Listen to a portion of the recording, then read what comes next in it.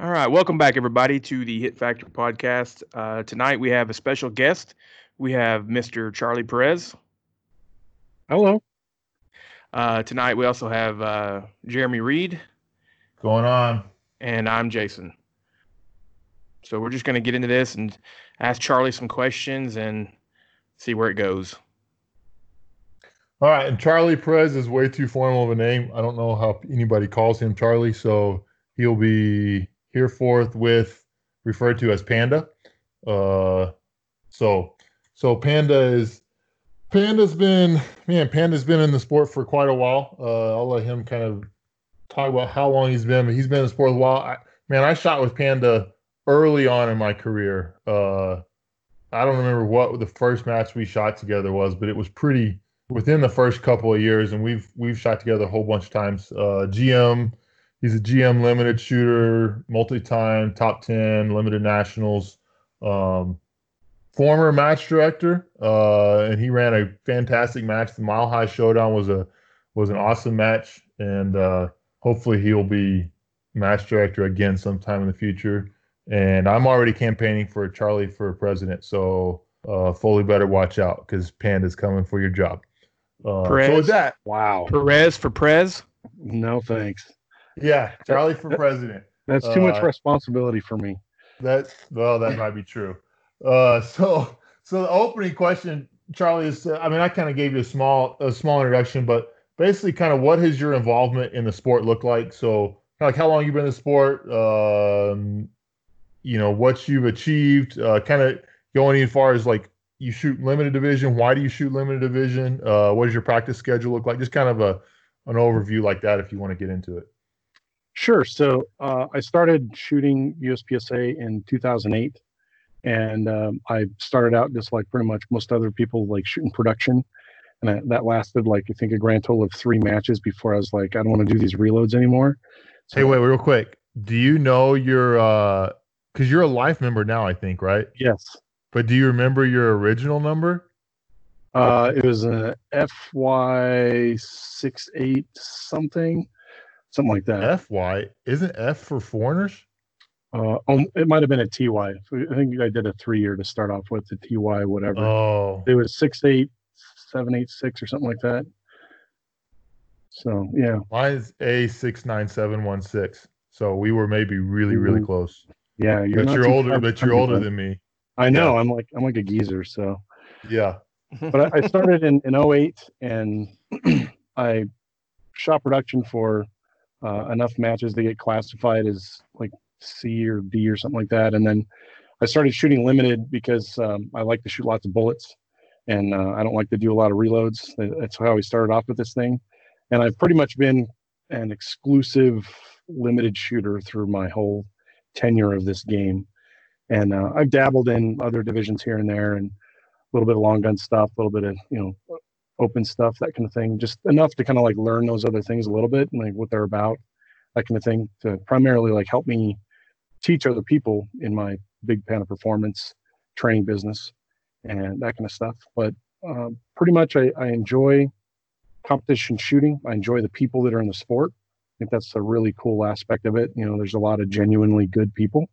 And I really like the aspect of, working with, trying to maximize performance with mechanical stuff, having this explosion go off in your hands and you got to hit stuff and all that kind of thing. And you are a tinkerer of all tinkerers.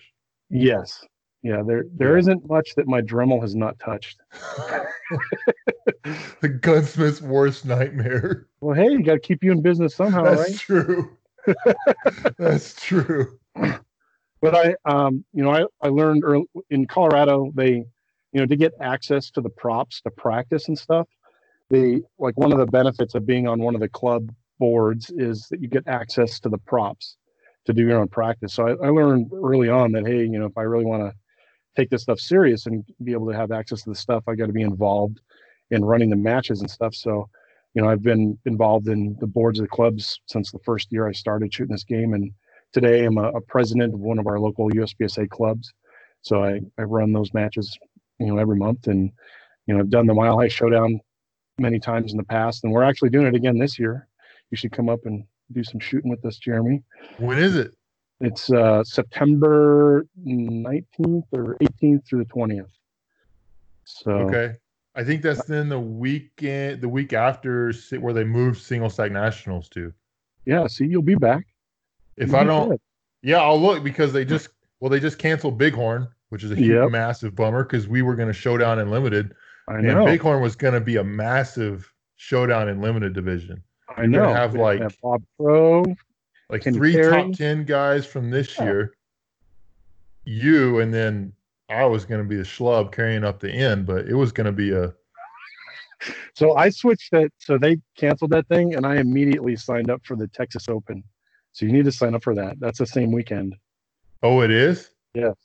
I So may. let's get it I'll all look down and there, see. man. I'll look and see. I may still go to Colorado and go fly fishing because I was going to do that weekend You too. could do that any other weekend, dude.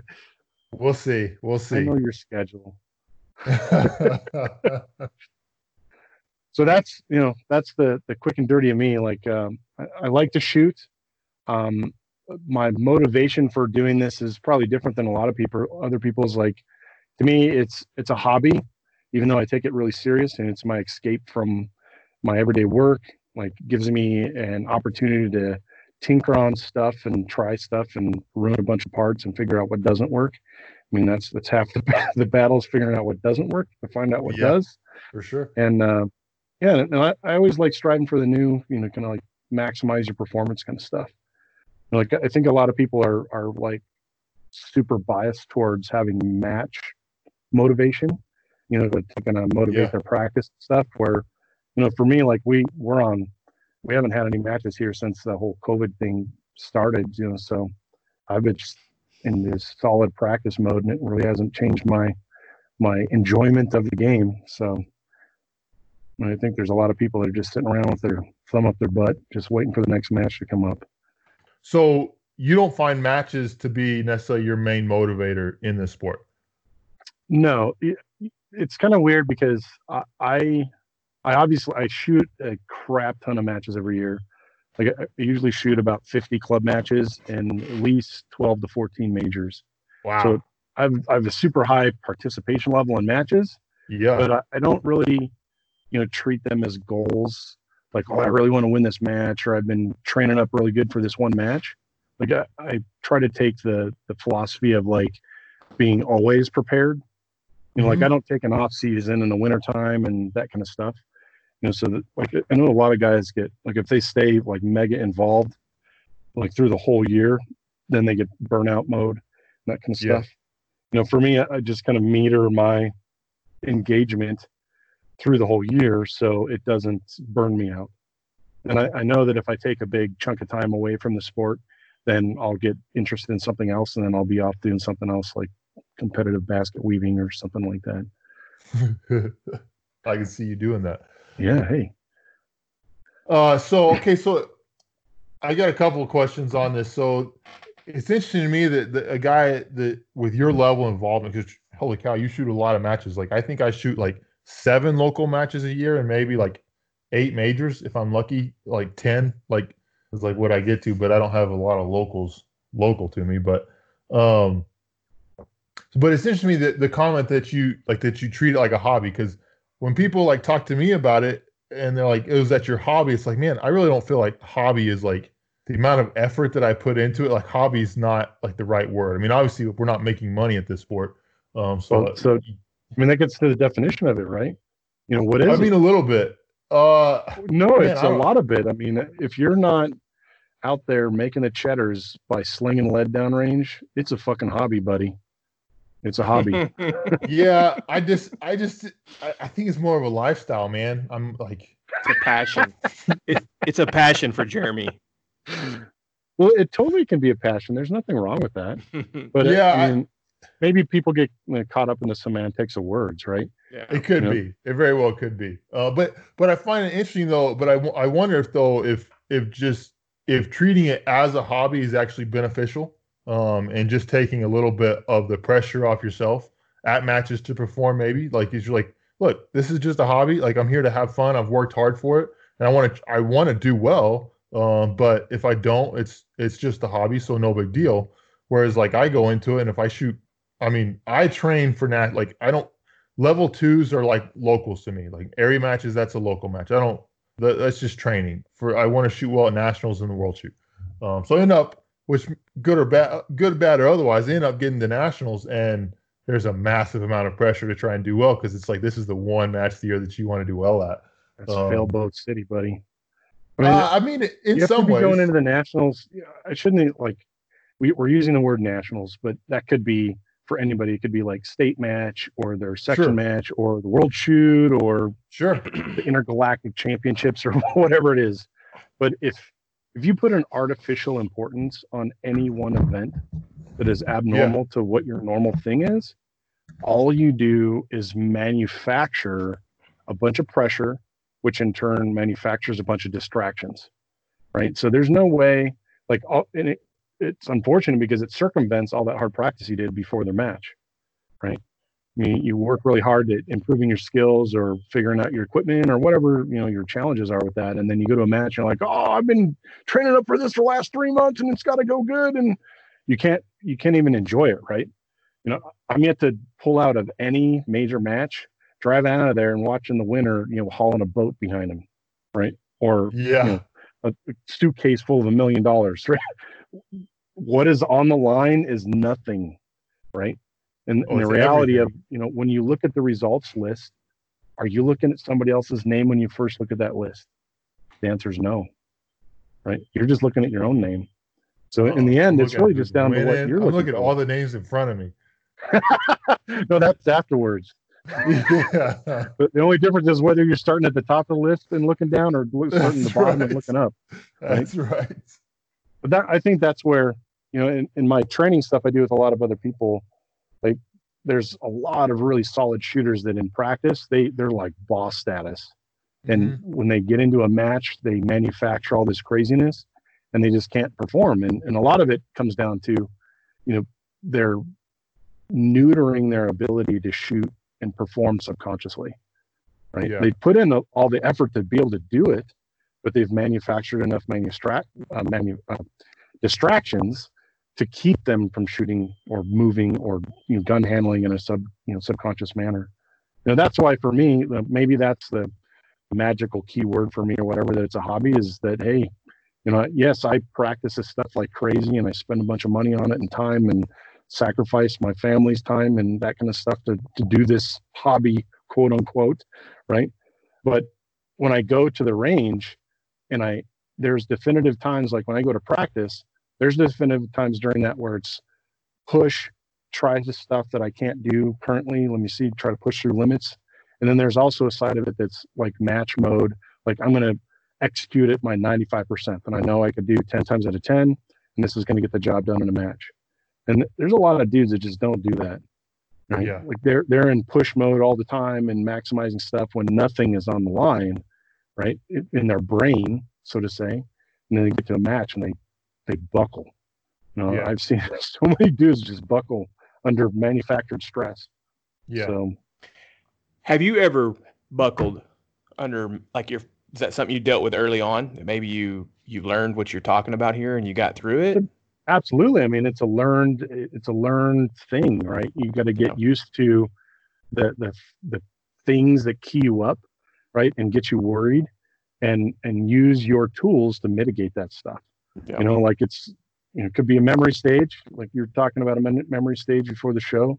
If you're really whacked out about memory stages, you got to get on that thing and spend as much time as you need to make yourself feel comfortable about that, right? Mm-hmm. Or it could be, I'm shooting in this classification and there's 4 other dudes I know that I have a hard time beating, and use that to kind of like create some weird pressure on yourself because somebody else is at the match. I mean, anybody can have a match of their day or the worst match of their life. There's nothing you can control about that. But, for me, I came from a prior hobby of racing radio control cars competitively for almost 20 years. So I came into the shooting sports with that competition brain, that winning and losing and being able to win gracefully and lose gracefully and learn from those lessons. So I think that I had a pretty good advantage over other newer shooters that came into this sport from other hobbies that were not as competitive, and they have to learn that competitive brain side as well as all the shooting skills and movement skills and everything else. It just makes it really difficult for them. So for me, it's not like, I don't feel like going to the nationals and shooting on the super squad is no additional pressure to me than going to a club match and shooting with my buddies or shooting with people I don't even know. Right? To me, it's the same pressure because I need to be in control of that. Like, I always look at every stage as me versus the stage and nothing else, because that's the only thing I can control. It's a good way to look at it. If a dude in front of me burns it down and has a completely different stage plan than me that I didn't see, then hooray to them. They figured it out better, and in the end, we can shoot most of the stages in many different ways using different styles that ultimately result in a very similar high hit factor. So a lot of people can get super sucked into those semantics of, oh, it's this style of shooting in this stage. I'm going to go here first. I'm going to back out on these things, and that's going to be the best thing. Well, the reality is, if you set that stage up in practice and shot it all the different possible ways, it like the majority of the time, it's those performances from an ultimate result perspective, hit factor perspective, is going to be very similar. So in the end, it really doesn't matter what the style is. What matters is the execution of that style, right? That's why, I go to any match. Somebody, my number one competitor, can come up to me and say, "Hey, what's your plan for this stage?" I'll tell them my exact plan and all the important pieces of my plan that help me execute the thing, because I know deep down that it's not my stage plan that's winning that stage. It's my ability to execute that stage plan that's going to win it. And if somebody else executes a stage plan better than me, awesome, congrats. I'm a spectator just like everybody else. I like to see maximum performance. I like to see people knock it out of the park, right? My arch nemesis competitors on the score sheet are the same dudes that I'm patting on the back during the match saying, "Dude, that was an awesome run." Who is your arch nemesis, Panda? You are, Jeremy. No. Is that why Jeremy shoots single stack? That's right. Yeah. Jeremy can run that single stack like a boss, man. Especially, him and his reloads, like, you get a stage that's has enough movement to make the reloads agnostic. Like, I've shot enough matches with Jeremy to know that if there's a stage that has kind of movement agnostic reload scenarios, his stage times are going to be almost identical to a limited gun run. Hopefully. So, and then when he gets a limited gun, then it's even more fun because he's come from the division where, hey, you actually have to fucking aim all the time, right? And so then he aims all the time with a limited gun. That's really lethal. That's right? The problem is I get that limited gun. I'm like, ooh, I got all these BBs. I don't have to aim no more. That piece of steel. I got like 5 extra rounds for that. There's just start slinging rounds at it. It's also part of the entertainment, right? It is. That is all your squad mates succeed and fail. Oh right? My gosh. Yeah. Yeah, it for sure is. So okay, kind of going with that. This kind of plays off of that a little bit. I'm skipping a question I may come back to, but what's the best match you've ever shot? Best match I've ever shot. I think my best match was a club match probably 3 or 4 years ago, where there was only one stage that had one transition, like a wide transition, that was like, I wasted a little bit of time on that. But that window of opportunity was like the kind of, to have the context of that was a 5-stage match, right? So to be able to say I could not draw the gun or grip the gun or transition the gun or see the sights or all those different variables the best that I could for 4 out of those 5 stages, to me, that's like winning the lottery, right? Yeah.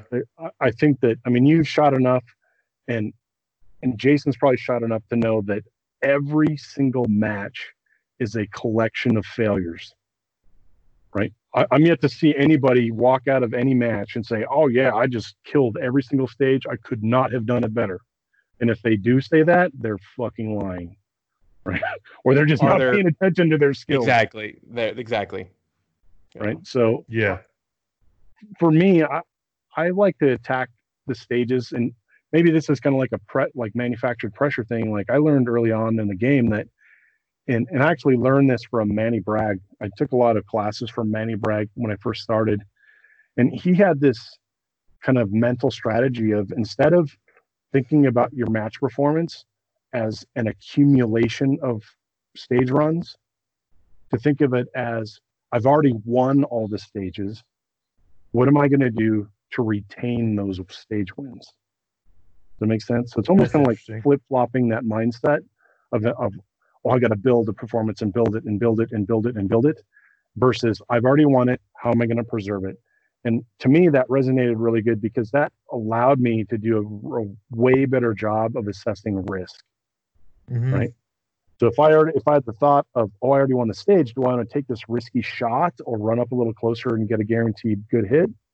Then that allows me to assess that risk better and say, I'm just going to run up and get the easier hit, or not do stupid stage plans, or whatever that issue is with the stages.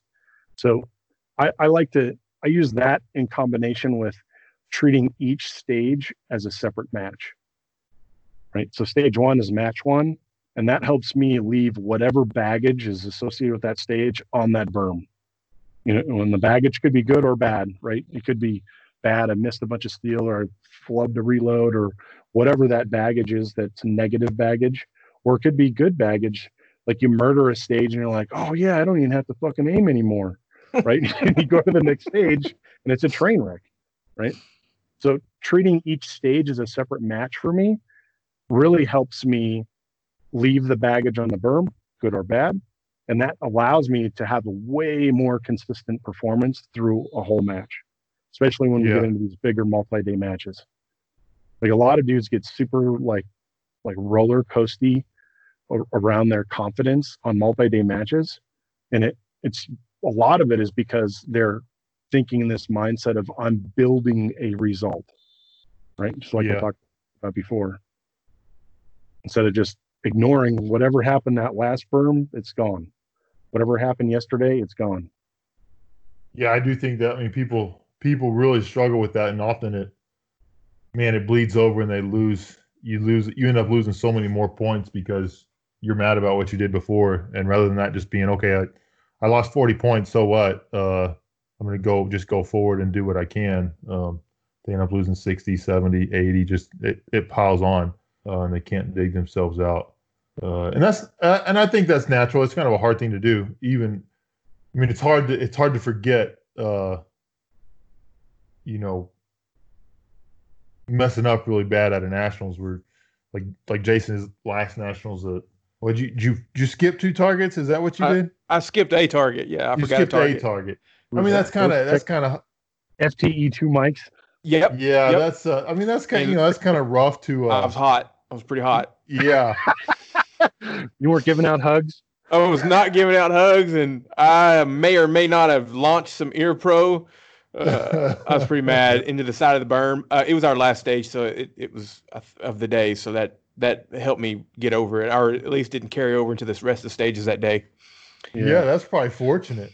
It was very fortunate. But yeah, so yeah. But what happens? Sorry. I mean, there's also stuff that's way out of our control, right? Yeah. Like this last nationals in Utah, I had injured my knee, my right knee. I had a partial tear on my patellar tendon where it attaches to my shin in October before that nationals. And I'm hobbling around. It hurts like hell. I can't squat. I can't kneel on that knee without like Tweety birds and stars going above my head.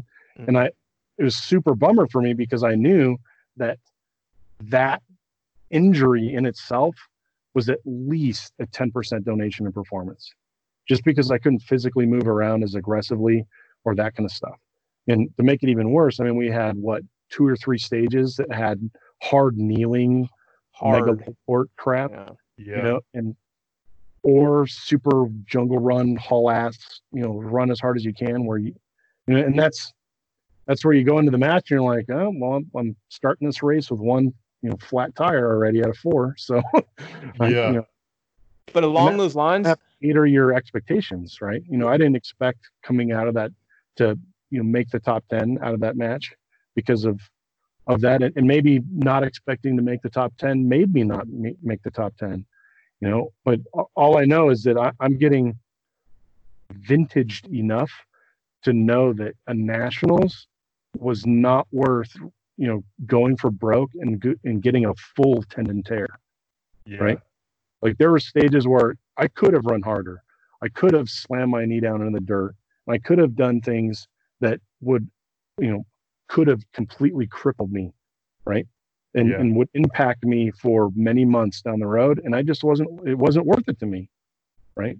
So I was there as a spectator trying to do my best, at it. And I knew that my injury was an issue.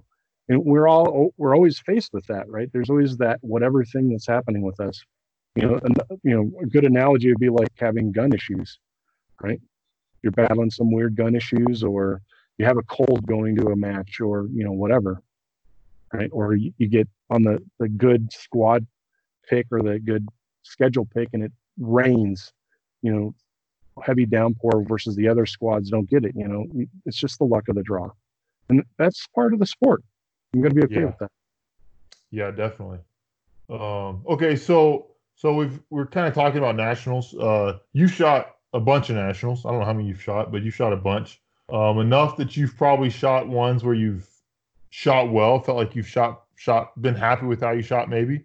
And then probably some where you've underperformed what you expected of yourself. So I'm curious in how you react. So I mean, and oftentimes, well, it doesn't sound like you have an off season, but I mean, nationals is typically kind of the last big match of the year. And even if you might have area 2 after it, but really it's kind of nationals, kind of the accumulation of the year for the most part. So then when you leave in a big match like that and you've underperformed what you expect, how do you react to that? How do you take time off? You just pick up the horse and get right back on the horse, or take my Air Pro and launch it in the berm? Take your Air Pro and launch it in the berm? No, I'm my own worst critic in that manner of if I'm having repeated failures, like there's luck in everything, right? We've all had that heartbreaking edge of a no shoot perf hit, that if it was a millimeter away, then it wouldn't have been, or a mic in that same manner, if it's just barely on the delta or whatever, right? There's that luck factor of it. Like that stuff, that doesn't get me worked up hardly at all, because that's just part of it. We're racing guns. And when we're racing guns, sometimes we rub into the guardrails, right? And if you're not willing to push it to that level, you're just not going to win. You're never going to reach maximum performance unless you're willing to, run it like a rental, right? That's part of it. But as far as, I really can't think of too many matches where I came out of there like I kept failing at something that wasn't in my control, right? Like I've had matches like, I think you might have attended this match a couple of years ago where there was the Utah State match in Salt Lake City. And I was on a PM schedule, and I came to the range, and it was hot. It was like 100-degree day or something. And I came to the range super early. I got there at like 9 because I wanted to check out some of the stages, had movers I didn't get to see and that kind of stuff. And I didn't drink enough water, and by the time we started shooting the PM schedule, I was wasted. I was done. I basically donated that whole day of shooting because I was stupid. I dehydrated myself before I even started shooting the match. And it's those kind of lessons that I take away and say, well, I'm not going to be dehydrated again in a match. So what do I got to do to keep me from doing that? Whether that's not go to the range so early, or go to the range, check out what you need to do, and then leave the range, or bring 5 gallons of water to the range and just keep drinking like crazy, or whatever that result is for that. But, for, certain target conditions, like in my place or my tenure in this game, I'm yet to really go to any kind of major matches and see shooting challenges that I haven't seen before, or difficulty of targets, or that kind of stuff. Like I said, I go to a shit ton of matches and I see a lot of different stuff, and I pretty much know with a 99.9% accuracy of, what are we going to get tasked with shooting at? So I bias my practice toward the bulk is, you know, what types of targets and difficulty stuff, and what is a quote unquote hard shot, like a normal hard shot in a match versus some anomaly. Like there's always some weird match that some dude puts a plate at like 50 yards or some craziness like that, or, it is what it is. But, so I come away from those matches not in a manner of like, oh, I'm beating myself up because I should have practiced that more, or this or that. I really look at it as lessons. Right? And I write them all down, and I have a little notebook I put in my range bag. And at the end of the day, I write down all the things that kind of kicked my butt, or maybe it was a stage where I even succeeded at and did pretty good at, but I thought maybe I could have done a different strategy in this one section of the stage. I'd set that up, I'd write that down, and then when I get home, I'll set that up in practice and really beat it up all the different ways and say, well, which way was really better? Which way could I do 10 times out of 10?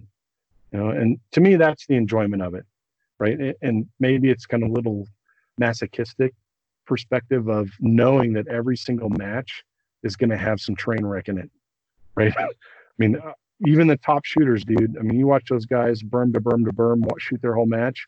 Each one of those guys has some screw up going on, and for whatever weird piece of that of my like of the sport, I like that.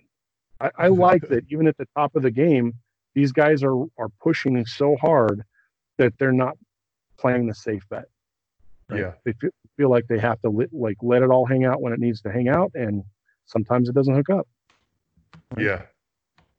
Yeah, for sure. I mean, that's been a bit of a revelation for the last few years for me, is just that, man, you can't go, at least me, maybe some people can, but I can't go to a match like a Nationals and play it safe and do well at all. Like you got to hang it out there, and trust in your practice, that you've practiced the hard stuff well enough that you can hang it out there and not make too many mistakes, and then live with the ones that you do, because it's gonna, and that's part of it. I think for me a little bit is like I had to get to a point that I accepted that like misses are gonna happen, especially, I mean, if you're going as hard as you can, even if you're going at 95%, you're probably still gonna have, over the course of a 3-day match, 20 stages, you're still gonna have a miss, most likely.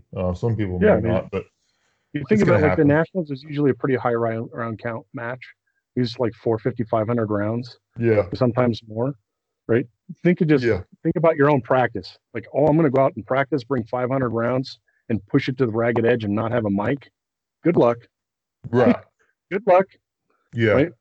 You might be able to hook up once in a while doing that, but I mean, like you said, you can't, rein it back to that 80% and chug along and hope that that's going to be good enough or safe enough to do well. Yeah. Yeah, you definitely got to be at a point that you're accepting that mics may happen. In my opinion, now you may pick, and if you got enough control, you may pick and choose a few targets. You're like, no, I'm hitting the dead center of this target because it's 15-yard zebra, 20-yard zebra, or something like that. You're like, no, I don't need to hammer this target hard like that. That may not be worth it. You don't want a 15 split on that? Come on. I mean, I like to see at least a sub 20 on a 15-yard zebra. But it'll look good on Instagram, man. That's really my main motivation. That was, we've kind of already talked about a little bit our motivations in the sport. But yeah, like, what is your main motivation? My main motivation is getting those videos for the gram. Because if it can look good on there, then then like chicks are coming to you, like sponsors, like money's flowing in, like it's as good as it gets. Sweet. Has that been Charlie, you split pretty hard. That's been your experience, right? No, it makes me giggle when I shoot really fast. I find it entertaining. For sure. Okay, so what does your practice schedule look like? So you're saying you shoot year round. Yep. And you got to be putting quite a few rounds down range. So just like on a year level, what is like round count, like that sort of thing look like? So do you track that? I'm not like a super religious round count tracker. I kind of like know what quantity of bullets I've ordered kind of thing. Not so much like I'm not writing down round count per practice session and that kind of thing. But I don't. My quote unquote local range is 50 miles away one way, so it's not something that I can just jump in the car and go out there and spend 5 minutes or 20 minutes or an hour and then come home.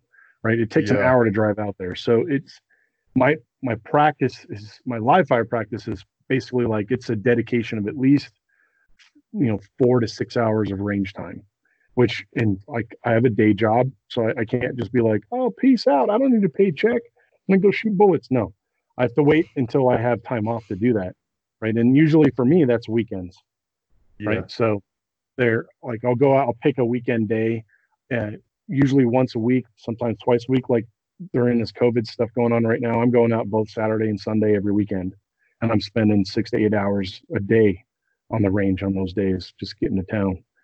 And so for me, I don't in that manner, like from a numbers perspective. Last year I shot about 50,000 rounds in limited, Okay.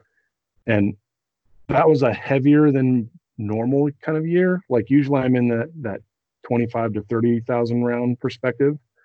And but I honestly can't say that shooting between 20,000 more rounds made me that much better. I really can't say that that's true. It just I had that much more opportunity to practice more, Yeah. right? So Yeah. it did it where I'm at in my skill set, and I don't want to say I'm the best shooter ever, but I think I do pretty good. Where I'm at in my skill set, I don't need to improve the speed of my draw or my splits on the target or my transition between all those super fundamentals that a lot of people actually struggle with quite a bit. What I bias my practice towards is maximizing consistency, right? Being able to do stuff 10 times out of 10 and run at that 98, 99% of my capability and still hook up and have that occasional mic. Oh shucks. But to be able to perform at that level, because that's what we need at the major matches and all the matches really. So that's my focus right now. And so when like I post up a lot of videos on my Instagram, like of what I'm practicing. And right now it's stage stuff. Like I do a lot of large field course stages that are a ensemble of a bunch of different skills that you're hammering on. And that's where I'm at. And my goal in those practice sessions is to say, okay, these next 8 runs or 10 runs, they count for score. Right.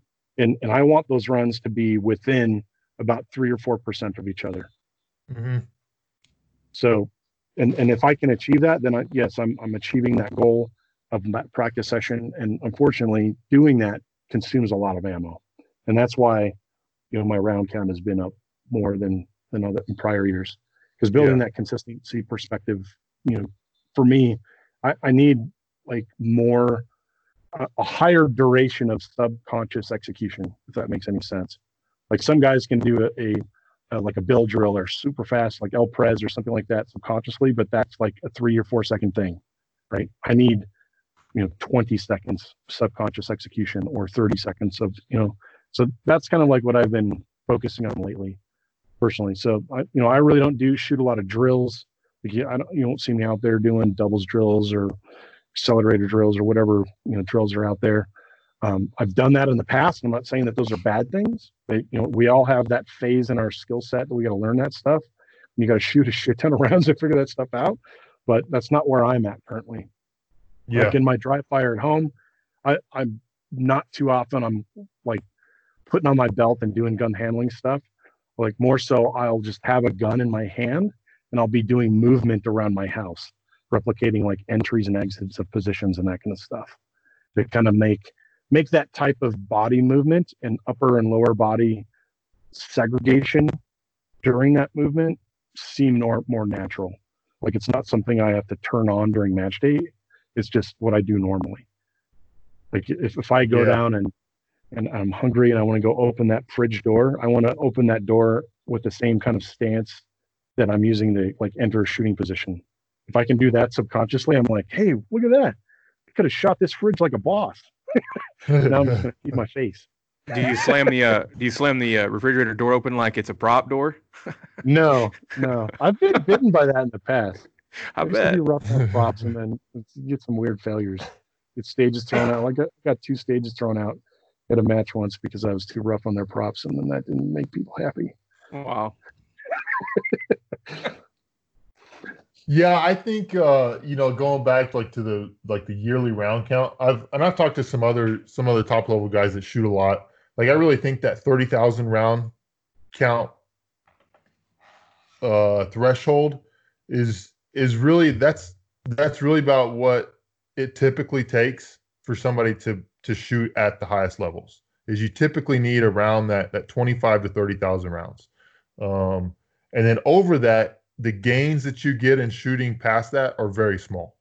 Like it's pretty hard to find a lot of gains past that. But at the same time, when you're at Panda's level, the gains that you're looking for are also very, very small. Absolutely. So there's no more 1% gains. There's like a 10th of a percent gain. Yeah, right? It's pretty small. And it, I mean, it's hard to. I mean, it sounds like you're having long range sessions. If you're only shooting on the weekends, you shot 50,000 rounds last year. I mean, you shot basically 1,000 rounds a weekend. I mean, that's not including matches. So we're kind of roughly doing it. I mean, that's hard to stay.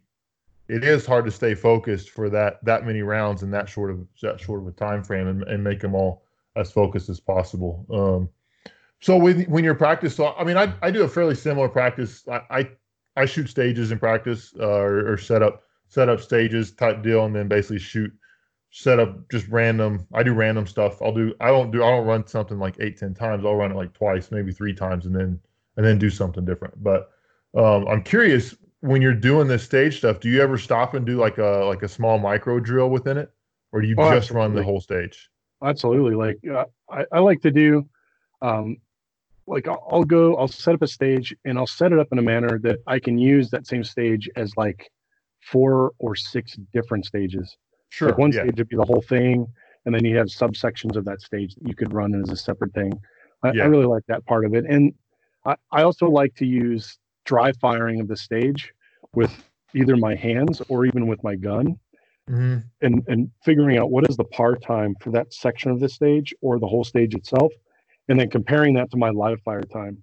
To me, that, like, I learned that early on, and I had to like keep plugging instructors or whatever, but I think it's important to mention that, this game is tough, right? And we have a limited amount of time in this universe, and I want to maximize my performance in this game. So I'm going to try to get as much training as I can from other people, right? So from Ron Avery, I learned to basically take those subsections of a stage and measure them in dry fire, and the value of being able to dry fire a stage in a realistic speed and pace that matches live fire makes that dry fire run of it exactly the same as a live fire run of it, right? Yeah. So when I first started shooting this game, like the first 2 or 3 years in, I was doing training with a bunch of different guys, and I learned this thing from Ron. And when I first started doing that, like people's natural tendency when they dry fire a stage, you watch them do it at a match, they'll dry fire that thing like 50% faster than they would really shoot it, right? Well, if they're physically dry firing that stage 50% faster than they would normally shoot it, what do you think they're doing when they run it through their head? It's probably another 50% faster when they run it through their head. Now, is that visualized reality of that stage going to mesh with the physical reality of shooting it? Absolutely not, right? And that I found for myself was a big detractor of being able to execute subconsciously, because I'd get 3, 4, 5 seconds into my stage run, and I feel like I'm behind schedule because my visualization of the stage was 200% faster than what the physical run of it was, right? So as soon as I got that feeling of, oh, I'm behind schedule, then what do? You got to start cutting the fat off, right? Oh, I'm going to stop looking at my sights because it takes too long to aim, right? all that stupid stuff, or try to run super fast in the next position and wait. You put sights on your gun? They're back scratchers. I think say who aims. Go on. I don't. I mean, I just take them off. Like I just like a belt sander. I don't. Tearing. Yeah, yeah. But take that stuff off of there. When I go out and kind of like the litmus test of, am I doing this stuff realistically? Is I should be able to go up to any stage or drill and dry fire it with my hands and use the same body movement through the stage and time it. And if that isn't within a half a second of my live fire run, that's a big fail boat, right? If it's too fast. Yes. So if it's more than a half a second faster than my live fire run, I'm kidding myself, right? And how that stage is constructed, or the movement through that stage is constructed, like if there's a lot of shooting on the move kind of stuff, or you're trying to blend positions together from different shooting positions, if you're not respecting the sights enough during that dry fire, your footwork is totally different, right? So you have this perceived, oh, this is going to be my footwork when I have 0.05 splits on every target, and I'm just kind of flailing the gun around in front of targets. Then a buzzer goes off and I do it for real, and I actually have to aim now, and it takes time to manage the recoil and transition the gun, and now my footwork's all jacked up, right? I don't think there's enough people doing, like, measuring that, right? I'm yet to go to any match where my fifth run of the stage is the one that counts, right? Yeah. Right? You got to be hitting on all cylinders on that one and only run that you have. And this is also the thing, like the guys that have a nuclear meltdown if they get a reshoot of a stage, that's also like because they don't know how to dry fire it at the right pace, right? Yeah, I like that. So, that's pretty interesting. Practice, in my normal practice, like it's pretty rare that I'm shooting more than 500 rounds in a practice session, and that's being on the range for 6 or 8 hours. Wow. Right? Because it's a good blend of dry firing stuff to hammer out the bad stuff and that kind of thing, and figure out which way is really better by timing it, and then validating it in a live fire run. Then you go out and score it and tape it, and you just start all over again. Dry fire it a couple times, fix what you got to fix, that kind of stuff. Let me ask a question about that. Let me ask a question, Jeremy. Go ahead, Jason. So, would you say that you also learn a lot from not just how long this section takes to run it, but you just kind of learn? You just learn, and that's also part of the game too. Of like, you realize that I can't really think of a good example, but it seems like if you're out on the range for 6 to 8 hours and you're only shooting 500 rounds, you're doing a lot of dry firing. And there's also a lot of mental processes going on. You're thinking about, okay, what if I do this? And what if I do this? Okay. And then you try it, it didn't pan out. And then that somewhere gets computed or stored somewhere or logged. And then you kind of take that into your stage at the next match, or take it with you to the next match. And then you kind of build on it, and it makes you do you learn anything from it, I guess? And does that make you better? Absolutely. Yeah, absolutely. And, maybe there's obviously the discovery part, right? Yeah. You try this versus that. Right. There's always going to be part of that, right? But I think that a factor of, like, we've all been to matches where you've seen guys start out fresh and they're good, they're doing good, they're executing well, and as the day grinds on, they just get worse and worse and worse, right? And like for me, another measurement of performance is that when I get to the range in the morning and I put in the effort to physically set up a stage, that's very similar to what I experience in a club match. Like, I got to come out and help these guys set up a stage. Got to put in your work. It's a volunteer sport. Make it happen, right? You set up the stage and you put your gear on, and then you go shoot. Then you have some downtime, and then you shoot. And then you have some downtime, and then you shoot, right? And sometimes you're at the end of the day and you've been on the range for 8 hours and you're physically and mentally smoked. You need to still be able to conjure up the skill set to be able to perform on demand when you are smoked. And that's another, like, for me, I wish there was a like insta smoke button that would help me not have to be on the range for that long to generate that. But for me, that's the only way to do it, right? And like, I've been to a lot of matches in Texas with Jeremy, and it gets hot and humid and miserable, right? I come from Colorado where it's dry and not humid, so humidity is one of my kryptonites, right? So for me, I need to be able to execute even though I physically feel like I'm exhausted, right? So my practicing in that 6 to 8 hour range and still trying to perform and hit on all cylinders, that is my benefit of that is going down to one of Jeremy's Texas matches and sweating like crazy and drinking 2 gallons of water each day. but still being able to perform. Does that make sense? Yeah. So I'm a big proponent of, I want to practice in the same kind of scenarios that I'm exposed to in a match, right?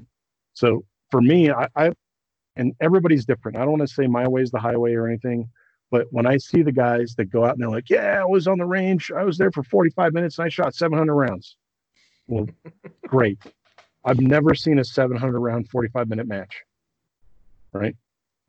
Good luck with that. And if you need 200 of those rounds of that 700 to warm up, you're fucked.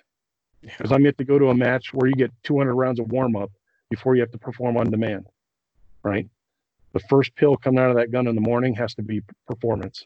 It can't just be, oh, I need that first stage. I'm just gonna get through it. I got to survive that first stage because I'm super nervous about that. Thank you for your donation. That's what I tell people straight up. I'm like, thank you for your donation, bud, because I'm hitting on all cylinders.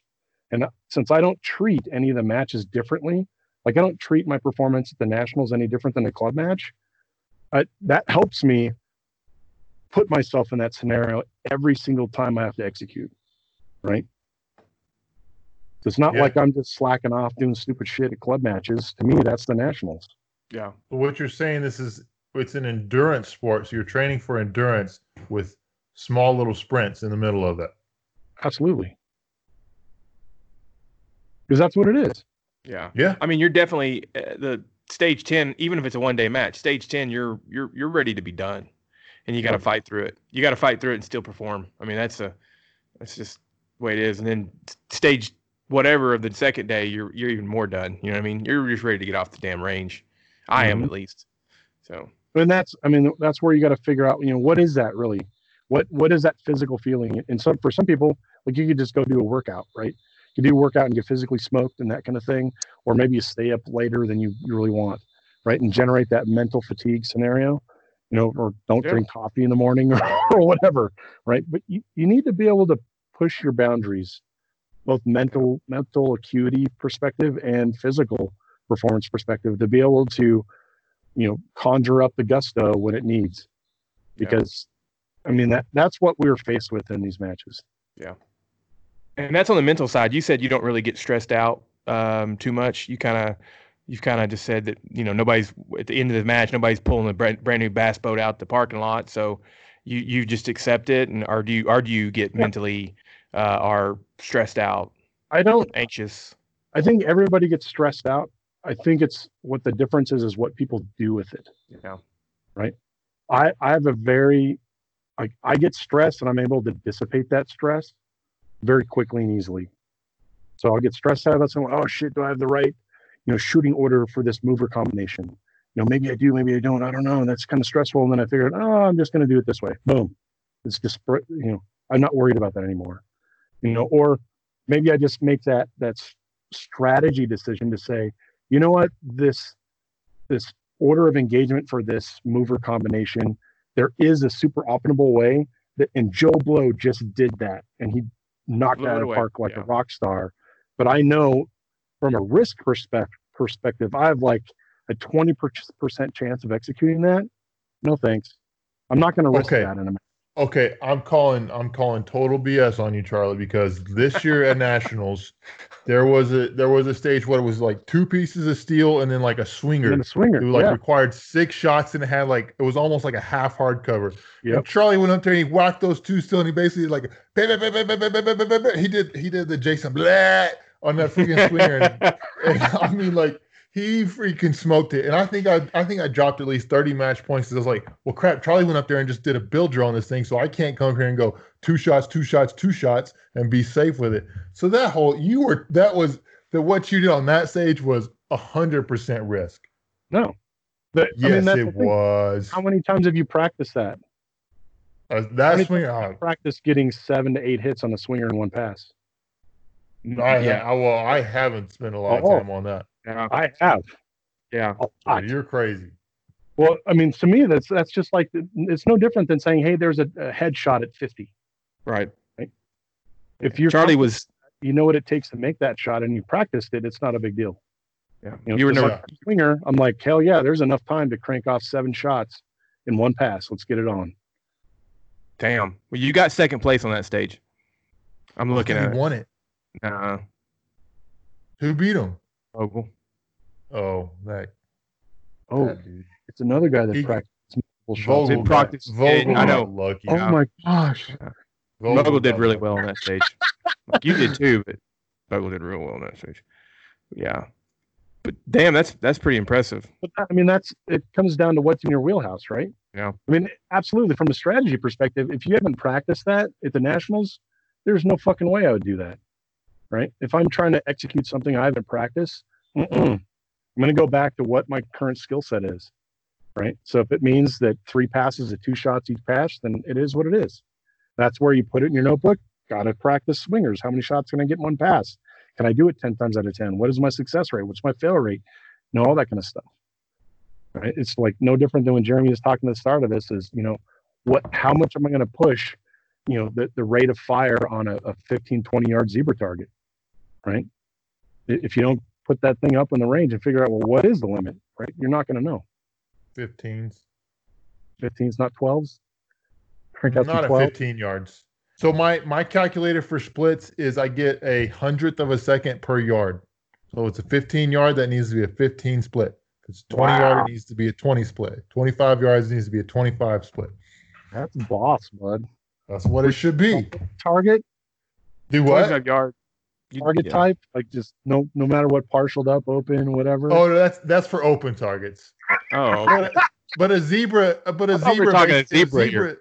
Well, a zebra is an open target. You have the whole A zone, right? So it's basically an open target. Sure. Yeah. Just depends on how you look at it. All right, I think we're going to break this episode up. This is a kind of a good time. I'm going to insert this. So if it seems to stop this episode abruptly, just wait till next week. Thanks. Stop recording, damn it.